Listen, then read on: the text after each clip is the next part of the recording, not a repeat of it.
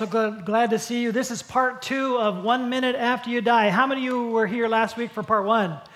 Hey, I want to thank you for coming back because this is the hard one today, and you were alerted that this is the tough one today.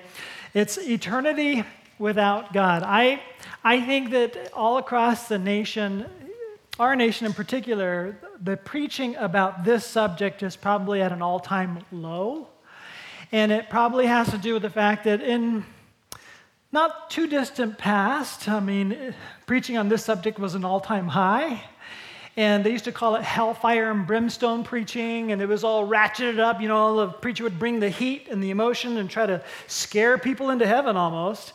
And that was very offensive to so many.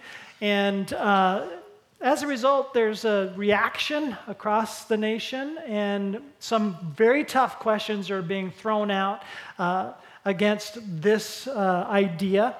I just want you to know this series, 1 Minute After You Die, by the time I finished preaching 3 times last Sunday, I had multiple people say, "Is this based on the book?" And I'm thinking, and I said out loud, "What book?" I ran into the title somewhere else, not the book, and then they said, "No, it's a great book." And so somebody actually gave me a copy, and I read it this week. I was glad I did, and I was really glad that it was good because I was doing a series by the same title. So I highly recommend it. I'm going to get into some subject matter today that's complex and some things that I can't really take time to detail out. It's by Erwin Lutzer, I'm not sure how to pronounce his name, 1 Minute After You Die. If you're into Kindle, it's $2.99. You can download it right now. Don't start reading yet, though. All right.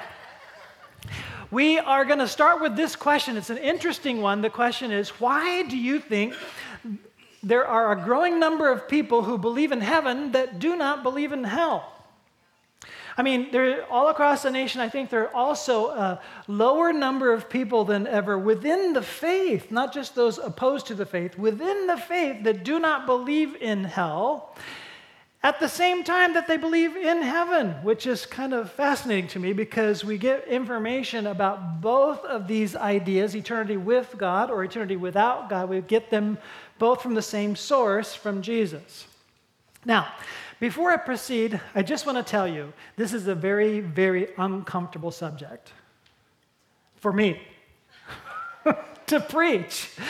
I'd rather be in the kid-friendly section right now and just hear the kid-friendly messages because it's really tough to talk about this. I would come home all this week. I was really focusing on a lot. Come home all this week, and my wife would say things like, "So how was your day?" I said, "I focused on hell all day." It's like, and actually, rather than it being a really gloomy, ugly day, there were many elements that I was actually encouraged by as I focused on the Word of God and was coming with some significant answers to very challenging questions that are brought our direction. And I've had lots of conversations about this kind of thing with many, many people. So here's a challenge question to get us thinking before we jump into a tough subject. How can a supposedly holy and loving God send anyone to the horrors of hell forever? That seems mean and evil, not holy or loving. And I've literally had conversations with those people who have rejected the faith and said things like this to me: "I'd rather go to hell that you believe in than to follow your God that seems more devilish than the God you think you believe in." It's like, whoa, there's an extreme reaction out there to think that this is loving, to send anybody to an eternal place of horror like this. And so it's with a difficulty that we get into a subject like this, and it's not comfortable to get into a subject like this. And so here we go. The only reason I get into a subject like this is it's not my opinion. It's not because I want to believe in it. It's because I believe Jesus taught this very clearly. And Jesus taught not just subject about hell. By the way, Jesus taught a lot about heaven, but most of his teaching about the kingdom of heaven was about how heaven affects us right now and how we can get heaven to actually enter into our lives and be a part of the kingdom of heaven, which is near. He talked about the heaven as a destination as well, but less frequently than he talked about hell as a destination. And so it's interesting to me that although people like Jesus, they forget that he taught about hell, and he's the best source about the information beyond this life than any source ever. Now, last week I got into this, and I can't really repeat it, why I believe that Jesus is a credible source. If you're not sure about that, revisit last week's message. It's online. You can take a look at that. Here's a reflect to continue. What you believe about eternity determines how you live today. That's what this whole series is about. I'm not just trying to answer academic questions that are hard and they're challenging, and I hope to bring that answer to you. And literally, I'm consciously going to try to ratchet down my normal passion. I get kind of excited and preach real hard and get emotional and all that. I'm trying to go, whoa, don't go hellfire and brimstone. Bring down the emotion, because we're going to try to reason to you. I'm not trying to bring an emotive message. I'm trying to answer some tough questions and bring reasons, but not without moving you to change how you live, because that's what it's all about. Let's go a little bit light. There's an actual gravesite that reads this way: "Pause here, stranger, as you pass by. As you are now, so once was I. As I am now, so you shall be. Prepare for death and follow me." Now, there was a guy by the name of Tim Wayne Lee that died. He liked that so much he put it on his tombstone, but he added 2 lines at the bottom. So let's read the part again. "Pause, stranger, when you pass me by. As you are now, so once was I. As I am now, so you will be. So prepare for death and follow me." And then he adds the 2 lines. "To follow you, I'm not content until I know which way you went." And that's a really good added addendum to such a poem. We really need to know which direction we're following, and that's what this series has been about. There's an eternity with God, and there's an eternity apart from God, and now we want to talk about the eternity apart from God and get into some of the details. I'm going to crunch a lot of material together quickly. On the screen are some phrases and descriptions about hell, most of them from Jesus.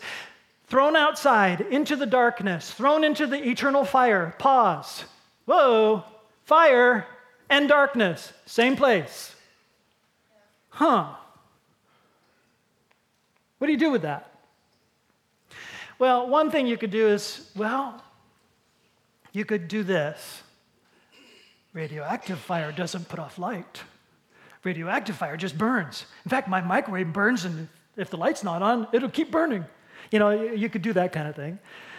I don't think Jesus is talking about that. He's using images, descriptions, and phrases so that we can imagine something horrible, okay?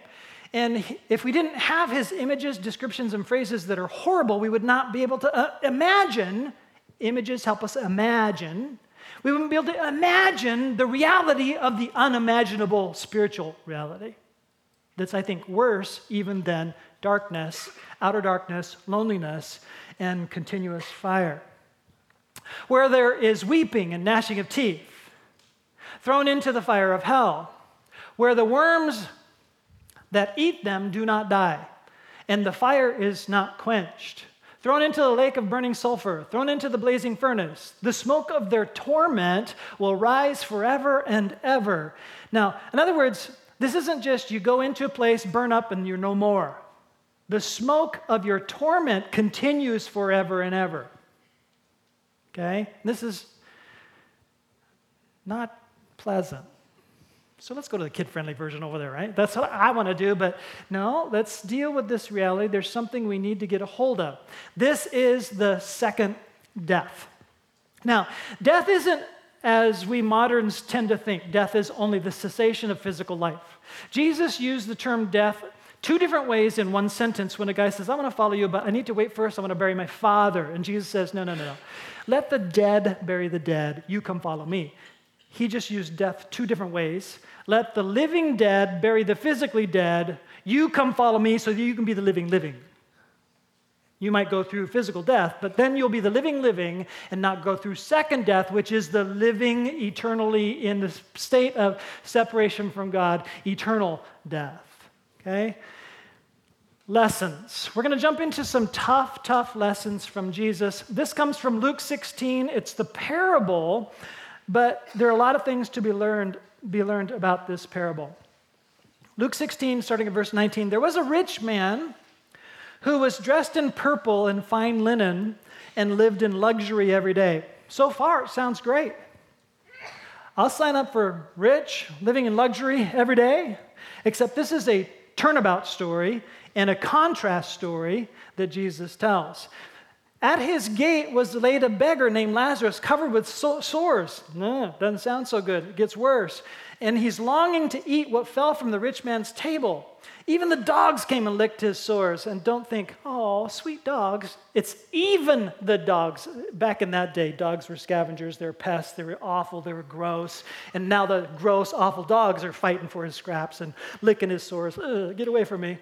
Verse 22, the time came when the beggar died and the angels carried him to Abraham's side. Now we have this compare and contrast. It was really, really bad in his life, but he was brought to Abraham's side. Just in case you're unfamiliar with the chronology, Abraham lived 2,000 years before Jesus arrived on the scene in human form. And so Abraham is the ancient father of the faith, and he is now where this beggar went to. And he's in Abraham's presence at his side. The rich man also died and was buried. Verse 23, in Hades. Now, I think the King James Version translates Hades, hell, repeatedly, at least in the older versions of King James. But that does confuse matters. I can't get into it in great detail. You might want to get this book. It gets into the different translations and different for hell. Hades, Gehenna, Tartarus. But Hades is a Greek translation of the Hebrew word Sheol, and it's a little different, and to get into those details would be important to know, but too much for today. Let me just say this. In Revelation, all those in Hades are cast into hell on Judgment Day. So what is a temporary situation, while still in torment, becomes a permanent situation at Judgment Day. In Hades, where he was in torment, he looked up and saw Abraham far away with Lazarus by his side. So he called to him, Father Abraham, have pity on me and send Lazarus to dip the tip of his finger in water and cool my tongue, because I'm in agony in this fire. Sound bad? Yeah, understatement. But Abraham replied, Son, remember that in your lifetime you received your good things, while Lazarus received bad things. But now he is comforted here, and you are in agony. And besides all this, between us and you, a great chasm has been set in place, so that those who want to go from here to you cannot, nor can anyone cross over from there to us. He answered, Then I beg you, Father, send Lazarus to my family, for I have 5 brothers. Let him warn them so that they will not also come to this place of torment. Abraham replied, They have Moses and the prophets. Let them listen to them. No, Father Abraham, he said, but if someone from the dead goes to them, they will repent. He said to him, If they do not listen to Moses and the prophets, they will not be convinced, even if someone rises from the dead. Now that has a powerful punch at the end, because you know who's speaking? Jesus. Jesus is telling the story. And if they're not going to listen to what the scripture says, that God says about life, even if someone rises from the dead and comes back and speaks to them about heaven and hell, they're not going to believe them either. And Jesus did precisely that. And people still do not believe in the reality beyond the grave. Now, here's some quick lessons that are horrifying to me about 1 minute after you die. Learn from the rich man. 1 minute after he died, he was fully conscious and aware. He's interactive. He's aware of his situation. He's asking and pleading and trying to make things change. His eternal destiny, however, is irrevocably fixed. Not as in it was broken and now I fixed it, but it cannot be changed. There's a chasm that's set between him and the good place at that point. And they can't cross over. So some of the ideas that we have about changing our state after death from one place to another are just wrong according to Jesus. There's a chasm. There's no change other than confirmed in your eternal state on Judgment Day. Jude 6. Jude, by the way, it has only one chapter, so when I say 6, it's chapter 1, verse 6. Talks about angels being held, fallen angels being held to be judged later, but it's like that. Here he's in torment, he's being held, the judgment will take place later, and then Hades will be cast into hell. Ooh. He knew God's judgment was completely just. Here we get a sentence, and everywhere, whether you're innocent or guilty. People say, it's not fair. I can't believe the judge. And there's arguing and jockeying and trying to explain that I shouldn't belong. It was an accident, blah, blah, blah. There's none of that going on 1 minute after you die. It's completely just, and you know it. He knew it. He pleaded for someone to help his brothers. Now, here's where I differ on this one tiny thing with Lutzer. He says, whoa, could there be a little remnant of love in hell? I'm thinking, no. But he's thinking, it seems like he still has love for his brothers and wishes he doesn't get there. You know what I think? I think it's guilt. He has paved the way, and his brothers are following in his footsteps, and hell's going to be worse and more hellish if his brothers arrive and they're angry at him. We wouldn't be here except for you. It's going to be worse with the people that he's influenced to get there same way he did. And he's saying, please send somebody. Keep them from me. That's my opinion. He pleaded for someone to help his brothers repent. Well, which means he knows they should repent while they still can. It's too late for him. Whoa. And he experiences eternal regret. This is horrifying and chilling. Verse 25 reads, remember that during your life you received your good things. You can remember the good things and how you can remember that you could have escaped. You can remember all that you sacrificed. I wouldn't have to be here if. That's horrifying. So it leads us to the chilling and horrifying question, point number 2. But how can a loving God send people to hell? How can a loving God send people to hell? Let me give you the quick answer. The quick answer is God does not choose hell for people. They freely choose it for themselves. Here's a lighter answer. On the screen, lighter answer goes like this. After you die, you're not asked by guest services at the gates, hey, would you like the smoking or non-smoking section for eternity? But rather, what becomes clear is that you already chose your gate, your way of life, your destiny. Jesus told it to us this way, enter through the gate, the narrow gate, for wide is the gate and broad is the road that leads to destruction, and many enter through it. But small is the gate and narrow the road that leads to life, and only a few find it. And so many people that I've had conversations with, see, why would I want to be with your God where he only saves a few and condemns the masses, the larger masses than the few, to this horrible forever hell, which leads us to point number 3. But why is it forever? If our crimes against God were committed in this finite time of a space of a life, why is the punishment so far greater than the crime? That it's eternal punishment for a temporary crime. And so I would like to address that question this way. 1 John 1:5 says, this is the message we have heard from him and declare to you. God is light. In him there is no darkness at all. So I'd like us to ponder those thoughts with these ideas. Here's the reflect. Light and darkness do not mix. Light displaces darkness. It is hell's will to take people away from God. It is heaven's will to draw people to God. Darkness does not accept light, and light does not accept darkness. Now, here's my thought process here. In this world, there's darkness. This isn't heaven yet. In this world, there's also light. God is good, and he's created much good. You can pretty much find what you look for.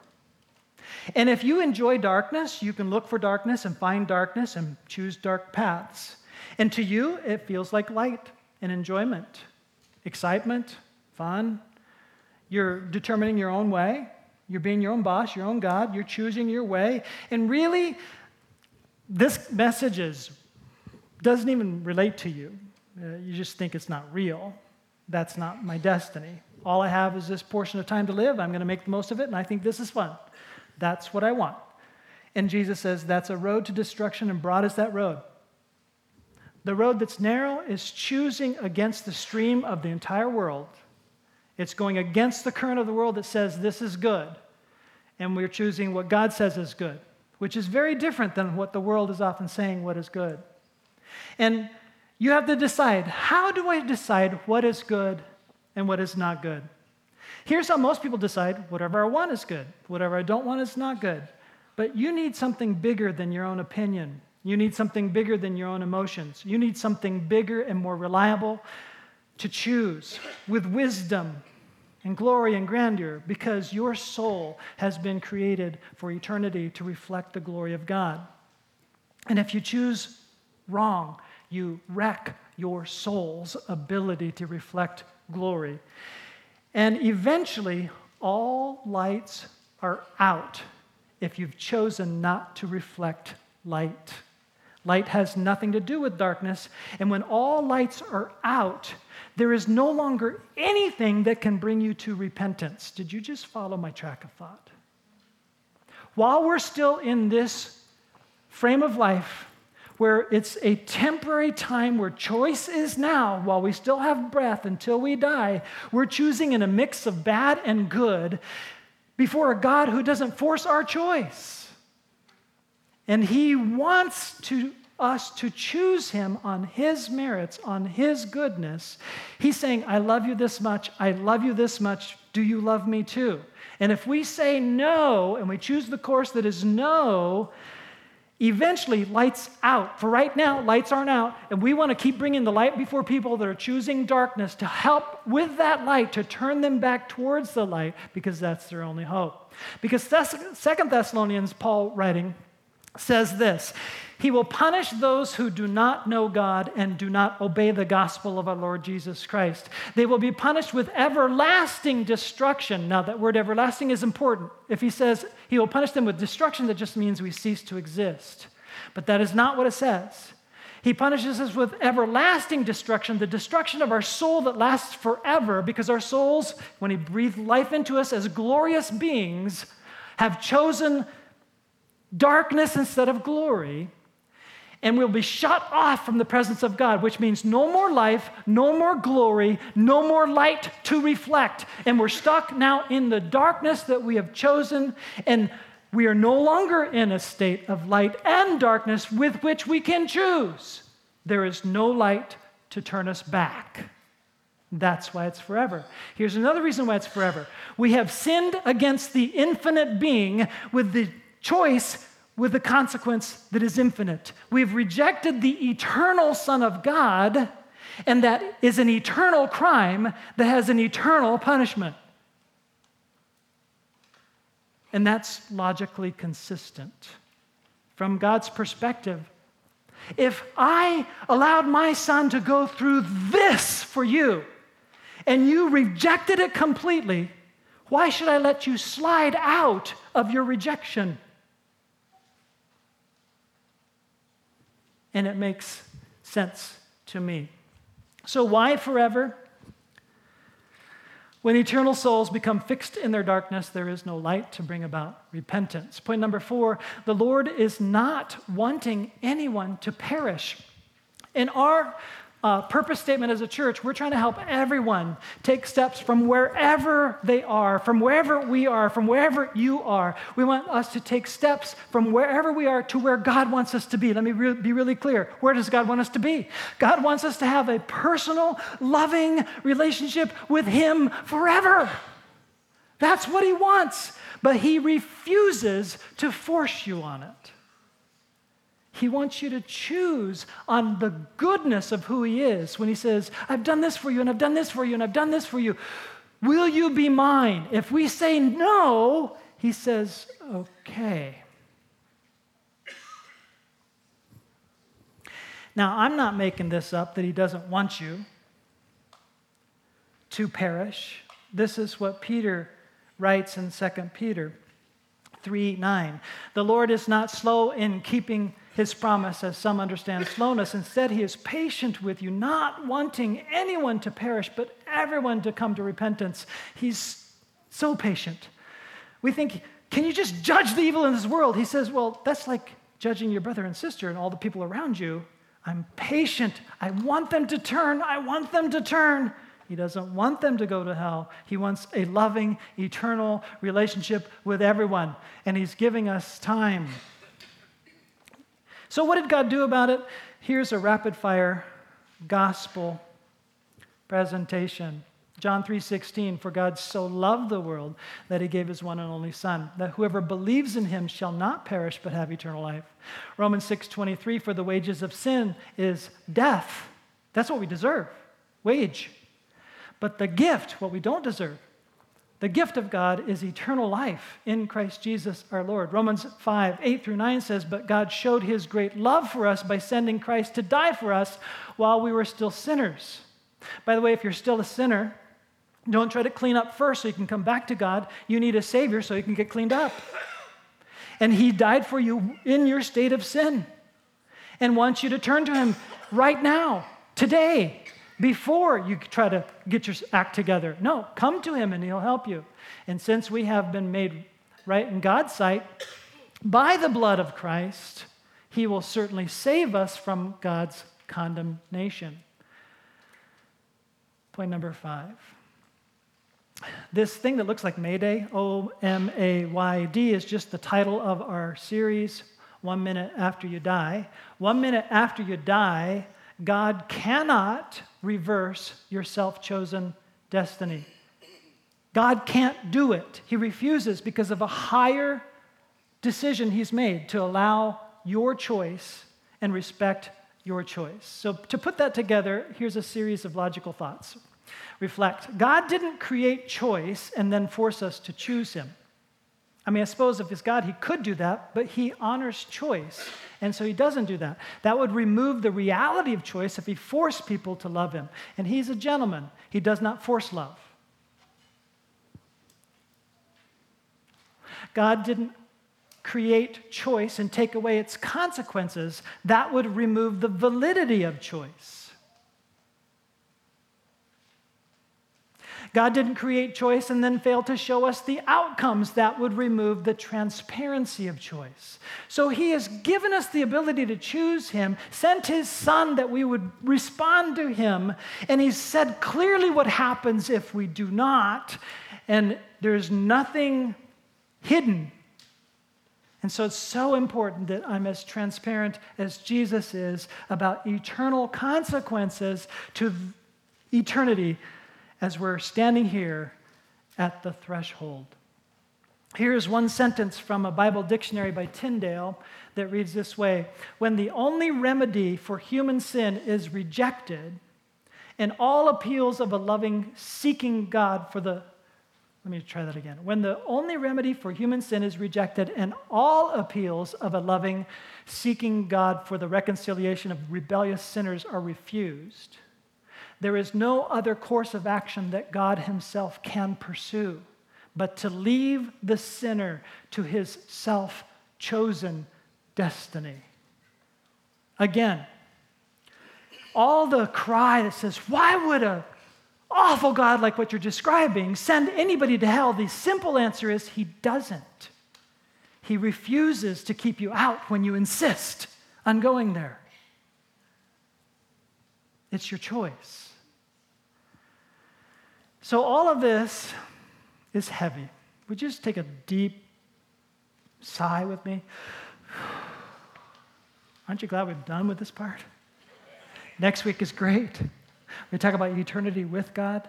But let's bring us to the point of application here. This isn't just to answer hard questions. This is to try to figure out, what does this have to do with me right now? Every time you look at somebody in the eyes, I want you to look at them as eternal souls. I want you to see them as those that have an eternal destiny. If you don't know where their eternal destiny is, you need to do all you can to bring the light to them. Partner with Jesus Christ in love like Jesus, with truth and grace to bring repentance possibility by the goodness of light that comes from Jesus. Because now is our time. 1 minute after we die, it's too late. So let's finish with this prayer. Dear God, we believe you are good. Thank you for giving us choice. Thank you for giving us Jesus. Thank you for access to you and your love and grace forever. Inspire us to love everyone we can with your practical grace and truth that promises eternal life. Amen. Amen. Let's stand together. If this is something that you would be willing to pray, I want you to pray it by faith. Don't just read it. Engage your faith and say yes to Jesus and yes to joining up with him and seeing things from an eternal perspective. Eternity is so much longer than the few months we have left, or days, I don't know, or years. How short is that in light of eternity? Ready? Dear God, we believe you are good. Thank you for giving us choice. Thank you for giving us Jesus. Thank you for access to you and your love and grace forever. Inspire us to love everyone we can with your practical grace and truth that promises eternal life. Amen. Amen. All right, can't wait till next week. I hope you come back for eternity with God. See you then. If you're carrying any kind of a burden, we have a prayer team to the right of the stage. Make sure you go get somebody to lighten that load and pray for you. God bless.